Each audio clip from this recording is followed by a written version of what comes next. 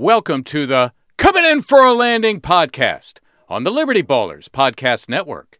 Here's your host, Paul Hudrick. Hello, friends, and welcome to the Coming In for a Landing podcast on the Liberty Ballers Podcast Network. I'm your host, Paul Hudrick, and we have a lot to get to today. We are coming off a huge Sixers win against the Chicago Bulls. A team that came into this game 6-1. Sixers playing pretty good basketball of their own at 5-2 coming in, and just a great all-around team effort from the Sixers. They pull it out 103-98. So many different guys to get to. As I said, it's just such a great team performance. I want to get to all of that, break it all down. But off the top, I just want to touch on, one of the big reasons the Sixers were shorthanded coming into this one, and what made this win so impressive. As we know, the three guys not in the lineup tonight: Ben Simmons for personal reasons, Tobias Harris for health and safety protocols, and Danny Green for hamstring tightness. We'll start with Ben Simmons. The latest report that Daryl Morey did approach Ben Simmons and I guess spoke to him about his readiness of when he'll feel ready to play, and Ben Simmons just starkly said that he's not there yet, that he is not ready to play. Some reporting from Ramona Shelburne of ESPN that Ben Simmons has elected to not use the resources that the Sixers have provided, but instead is using and has been using the resources that the Players Association provides. To me, this doesn't move the needle for me either way, if I'm being completely honest. To me, this says that there is a trust issue on both sides, which I think there's been a trust issue on both sides for months now. And I don't think there's any reason to be alarmed by this. I don't think it moves the needle as far as it pushes a trade any further to happening. I think it is what it is. It's a developing situation and one that we'll keep monitoring. But I don't want to spend too much time on it on this podcast, coming off such a great win, and it's just not something I think that needs to be dwelled on, at least not tonight and at least not right now. Tobias Harris, a really unfortunate situation. It's confirmed that, Doc Rivers all but confirmed tonight that he has tested positive for COVID. He is experiencing symptoms. Doc did not seem overly optimistic on the idea of Tobias recovering quickly and returning to the lineup. The deal is, Tobias is fully vaccinated. He has told us that in the past.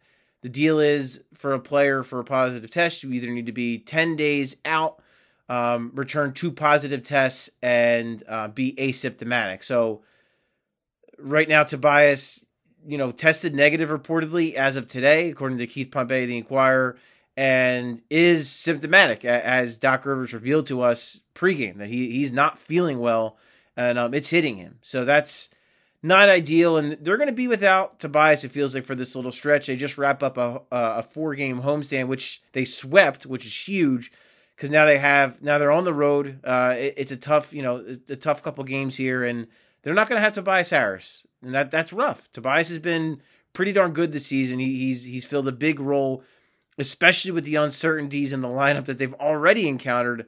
He's been pretty rock solid for them. And it appears that Danny Green is not going to be around. Missed Wednesday night's game. I strongly doubt he'd be available Thursday night. The guy's 34 years old, dealing with a hamstring injury. Not something you really want to mess with.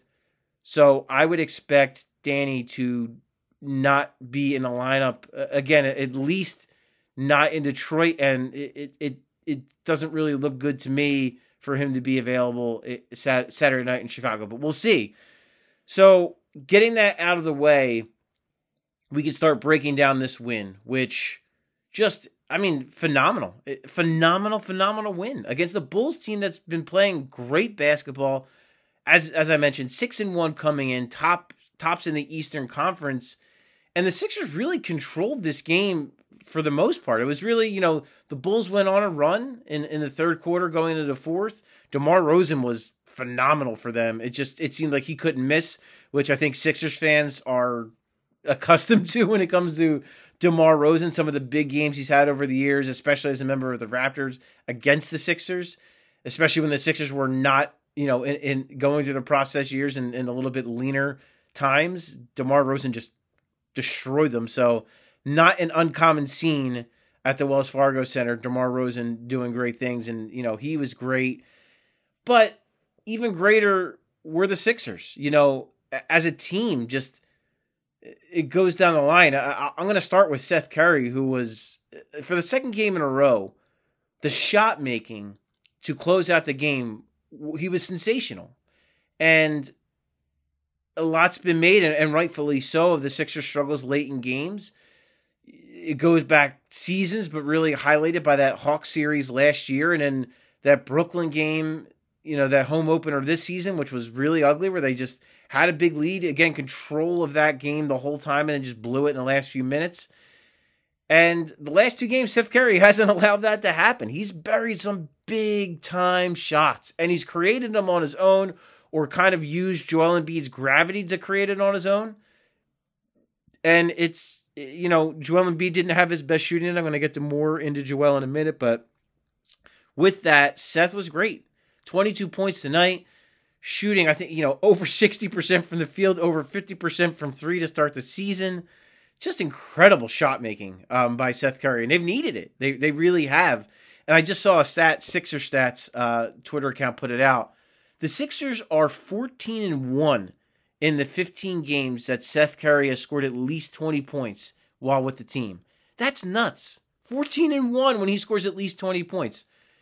And I think the moral of that story is he's got to shoot more. He's got to shoot at every opportunity. When he is aggressive, they win games. As Seth Curry goes, this offense seems to go with or without Joel Embiid. And again, as I said, they've needed it the last two nights. Just incredible shot making and just such clutch shot making down the stretch from Seth Curry. And I'm running out of superlatives. He's been great. He's been a big part of the reason why this is a 6-2 basketball team. And yeah, I don't know how sustainable shooting over 60% and 50% from three is for Seth on the quantity he does it and as a perimeter player. But if you're a Sixers fan, just enjoy it while it's here. And it's been really impressive. Moving on to Joel Embiid, not the greatest shooting night tonight from Joel. He winds up going, 6 of 18 from the field, 1 of 5 from three, 5 of 9 from the line, which is a little disappointing. But offensively, 7 assists, and I thought he really did well, again, using his gravity, welcoming those double teams, passing out of him. Guys hit some big shots. I thought he was aggressive down the stretch, even though he struggled overall in the game, had finished with 18 points. I thought he drew a couple fouls on Nikola Vucevic late in the game with aggressive plays. And to me, the bigger story with him was defensively. He was a monster, especially that third quarter. There was a possession where he traps DeRozan on one play, the ball swings, then he traps Zach LaVine on the other side, and the Bulls wind up not scoring. It was just so impressive. Then a couple possessions later, Vucevic tries to take him one-on-one. He makes Vucevic dribble basically to the baseline, almost into the corner, forces a jump ball.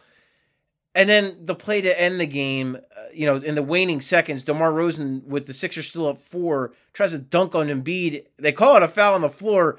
It was all ball. A great challenge by Doc Rivers, which he won. And I know Doc was very excited about that he won that challenge for a change. And just an outstanding defensive play by Joel Embiid to go up, challenge that dunk, and get it. His defense so far, it is defensive player of the year caliber. It really has been. The offensively, he struggled. There's no two ways about it. You worry about his shot a little bit. He didn't want to use it as an excuse, but he kind of did, saying that the Wilson balls are affecting him. Clearly not affecting Seth Curry so far, but clearly, it is affecting some guys, and Joel Embiid is one of them. But, just his defense has been so good that it's worth noting. And that's, again, Seth Curry's shot making has been a big part of why this team is 6-2. Joel Embiid's defense is an enormous part of why this team is 6-2 and why this team has played such great team defense. And, when Joel is playing that well on the back end, it allows a guy like Matisse Thybulle to really flourish. And Matisse, I can't say enough, man. He was so dominant defensively, defending Zach LaVine. But I'm going to get to that on the other side. We're going to take a quick break just to so you hear a little ad break here. And yeah, I'm going to talk more on Matisse Thybulle, his defensive prowess in this one. Georges Niang, another solid performance from him. Get more into that after the break. I'll talk to you in 1 minute. And we're back. And as I was saying before the break, Matisse Thybulle, man, I can't get over how good he's been historically against Zach LaVine. They both went to high school in the Washington State area, and I know that was a guy that Matisse looked up to in high school. But man, in his career, he has just been so ridiculously good against LaVine. It made it was a pretty obvious choice for Doc to start him tonight with down Tobias, down Danny Green, and of course still down Ben Simmons. It made the most sense to go with Matisse Thybulle and to have him go against LaVine. And LaVine got his because LaVine gets his. LaVine's a great offensive basketball player, and you saw that at times that he just made a couple tough shots. But overall, I mean, 27 points for LaVine, but those might have been the toughest 27 points Zach LaVine has scored in his career. He had 5 turnovers, 11 of 24 from the field, 2 of 7 from 3, and was a minus 15. So when you look at the job Thybulle did, just remarkable. And again, especially late in the game, I thought him and Joel Embiid really shut the door, and the Sixers offense wasn't great down the stretch outside of Seth Curry. It really wasn't. The ball really the whole fourth quarter I thought was really poor offensively from the Sixers. But what kept them in it, just tremendous defense from Thybulle and Embiid, and the way that they were able to get stops when they needed to, and then did just enough offensively to close it out. Just a great team win. And it's to a point where, when you talk about Matisse Thybulle, we played 38 minutes tonight. And he's played more minutes than he has in recent years with Ben Simmons not playing. Does Matisse Thybulle start getting some mentions for kind of some defensive of the year, some love in that category? Because he's been that good. Again, 3 steals, 2 blocks tonight. Those deflection numbers are outrageous so far this season. And you know what? You got to mention it too. 2 of 3 from 3 tonight. That's big. If he can hit threes at just a respectable rate, it's going to help him so much. He made a nice cut as well down the stretch. Joel Embiid found him for a late game dunk with so much attention drawn to the other guys. It's so important that Matisse finds those creases and gets to those areas and gets those easy buckets. And it's growing, it's evolving from Matisse on that end. I know it's a little slow coming and a little slow for people that maybe some people would care for, but as long as he is providing the defense at the rate he is, and you're getting the shot making from Seth Curry, and Joel Embiid gets back to himself. Tyrese Maxey had a couple nice drives down the stretch. As long as you're getting offense from other places, you can live with the quote-unquote deficiencies from Thybulle on that end, as long as he's playing excellent defense, which he has absolutely done through 8 games. And then last but not least, I just want to touch on Georges Niang a little bit. 18 points tonight, 6 of 12, 4 of 8 from 3, 3 more rebounds, an assist, a steal. Another guy where I'm running out of ways to describe how good he's been. And what I was really intrigued by, and something that I'm sure is on Doc Rivers' radar, and it's something that he's brought up in the past wanting to do more of, Georges Niang and Joel Embiid. I really like those two together. I thought in the third quarter there were 2 plays where Joel got double teamed. He passed it to George. George nailed 2 threes, and in big spots where the Bulls were making runs, and it kind of helped, steady the ship a little bit and get the Sixers offense back in a flow. George had a couple more drives tonight where, finishing through contact, and when they made that signing, I thought it was a good one. I thought, okay, here's a guy who can stretch the floor, smart player, does some good things, not a great defender, might hurt him a little bit on that end, but clearly an upgrade over what Mike Scott brought last year. And I thought but this looks like a masterstroke as of now, because not only is Niang hitting shots, again, 4 of 8 from 3 again tonight, but the drives to the rim, the smart passes, and defensively, guys, he's been rock solid defensively. I've been really pleasantly surprised at how good Georges Niang has been defensively, because they picked on him a little bit. The last 2 games, I think it's been clear, Portland tried to get him in some unfavorable matchups, and he really stood up to the challenge. Tonight, Chicago tried to get him on, LaVine or DeRozan at times, and again, he was stout. He did. It was really funny because he was asked about his vantage point on the DeRozan block, and it was actually DeRozan. It was actually George who was guarding DeRozan and blew by him. So that was pretty entertaining. And I gotta say, that's the other thing. George, he is just such a self-aware dude. Like, he just gets it. He gets his role. He understands his limitations, and what an excellent ad. What a great addition and piece he has been for this team so far. Curious to see how long it lasts. Curious to see how he holds up in some more difficult matchups. I know the Brooklyn game was not one of his better games in a tougher matchup, so we'll see as we go on. They get Chicago again on the road here in a few days, so we'll see. Doc seemed to indicate that he's not going to start him because he really likes him coming off the bench. But I really like that chemistry with him and Joel, man. I think there's something there. I think that's something that I would maybe want to explore a little bit more going forward. We'll see. Other than that, it's just such a good team win. Guys had moments. Like Tyrese Maxey wasn't great tonight. The numbers were fine. 14.6 assists, no turnovers, which is huge. And he just had a couple timely drives. Doc actually said after the game that he thought Tyrese had a little bit more, could have exploited the creases a little bit more, maybe drove to the basket a little bit more. I'd have to go back and watch the games to tell you whether or not I agreed with that. Furkan Korkmaz, solid tonight, 5 of 9, 5 rebounds, a steal, a block. I thought he was solid defensively. Got DeRozan early, but no one was stopping DeRozan tonight. DeRozan wound up with 37, I think.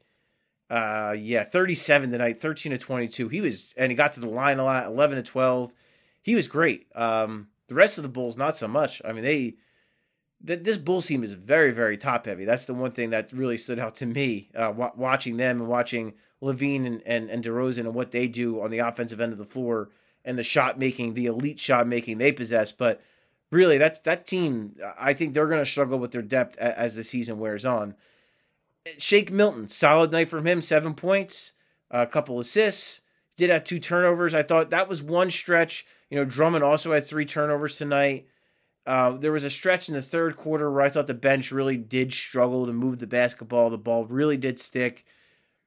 Something to keep an eye on going forward. Chicago really ramped up their defense. Alex Caruso was really good for them tonight. I think you could argue that he was actually like their third best player after DeRozan and LaVine. The defensive energy he provided. And that allowed, when they got stops on that end, that allowed them to get on the break on the other end. And I think that's what allowed them to really make their run. So, not a perfect performance by any stretch, but overall, I'll keep saying it, a great team win, just like they had a great team win the other night against Portland. It's fun. I have to admit, this is a fun team to watch right now. The way they move the ball, the way they play kind of for each other, the way they play strong team defense. Tonight, Joel Embiid goes 6 of 18 and they played great and they won the game. When Joel Embiid, whenever he starts getting it together offensively, it kind of makes you wonder how good this team can be. And it makes you wonder about the other, the enormous Australian elephant in the room in Ben Simmons. And at what point, clearly we are not there yet, but at what point does Daryl Morey look at this thing? If they're going to continue to play well and they're going to continue to win games without Ben Simmons, at what point does Daryl Morey kind of say, man, I might have to cash in? If Ben Simmons is going to refuse to play for this team, at what point do you just look to move him to get another player that can help them because the other pieces are so damn good and playing so well? Don't want to get too far ahead of myself on that one. It is 8 games in, but they are 6-2, and the last last 3 wins really have been very impressive. So let's see what happens. You know, Detroit, it's a game they should win. Tough test again. Chicago, they got Milwaukee coming up on the schedule. The Knicks again at home, so that should be an interesting. So just to lay it out, Detroit Thursday night, Chicago Saturday night, both on the road. They come back home for 3 games against the Knicks, which they're probably going to be looking for a little payback there. Back-to-back against Milwaukee, that's tough. That's going to be a tough game. That's a TNT national TV game too, and a back-to-back. Going to be a tough one. It really is. Thursday night, Toronto, and then they embark on that 6-game road trip, which is going to be brutal. And not only is it a 6-game road trip, but they hit the West Coast, play some tough teams. So that's going to tell us probably an awful lot about where this basketball team is. But I don't want to get too far ahead of myself there. But just to reiterate, phenomenal team win. Sixers beat the Bulls. Seth Curry, sensational down the stretch. Joel Embiid doing great things defensively. And you know what? Another guy we got to give credit to, Doc Rivers. He is keeping this ship afloat. He really is. They were the 1 seed last year for a reason. I don't think it's a coincidence with Doc Rivers taking over, and I don't think it's a coincidence that they're playing well again, playing through adversity. A lot of tests and a lot of things that Doc's going to have to overcome down the line, but right now, he's doing a pretty damn good job coaching this team. That's going to do it for this edition of the Coming In For A Landing podcast on the Liberty Ballers Podcast Network. Please rate, subscribe, download the podcast wherever you get your podcasts, and please go to libertyballers.com. Check out some of the fantastic content we have for you tonight and throughout this season. I am Paul Hudrick, and I will talk to you guys next time.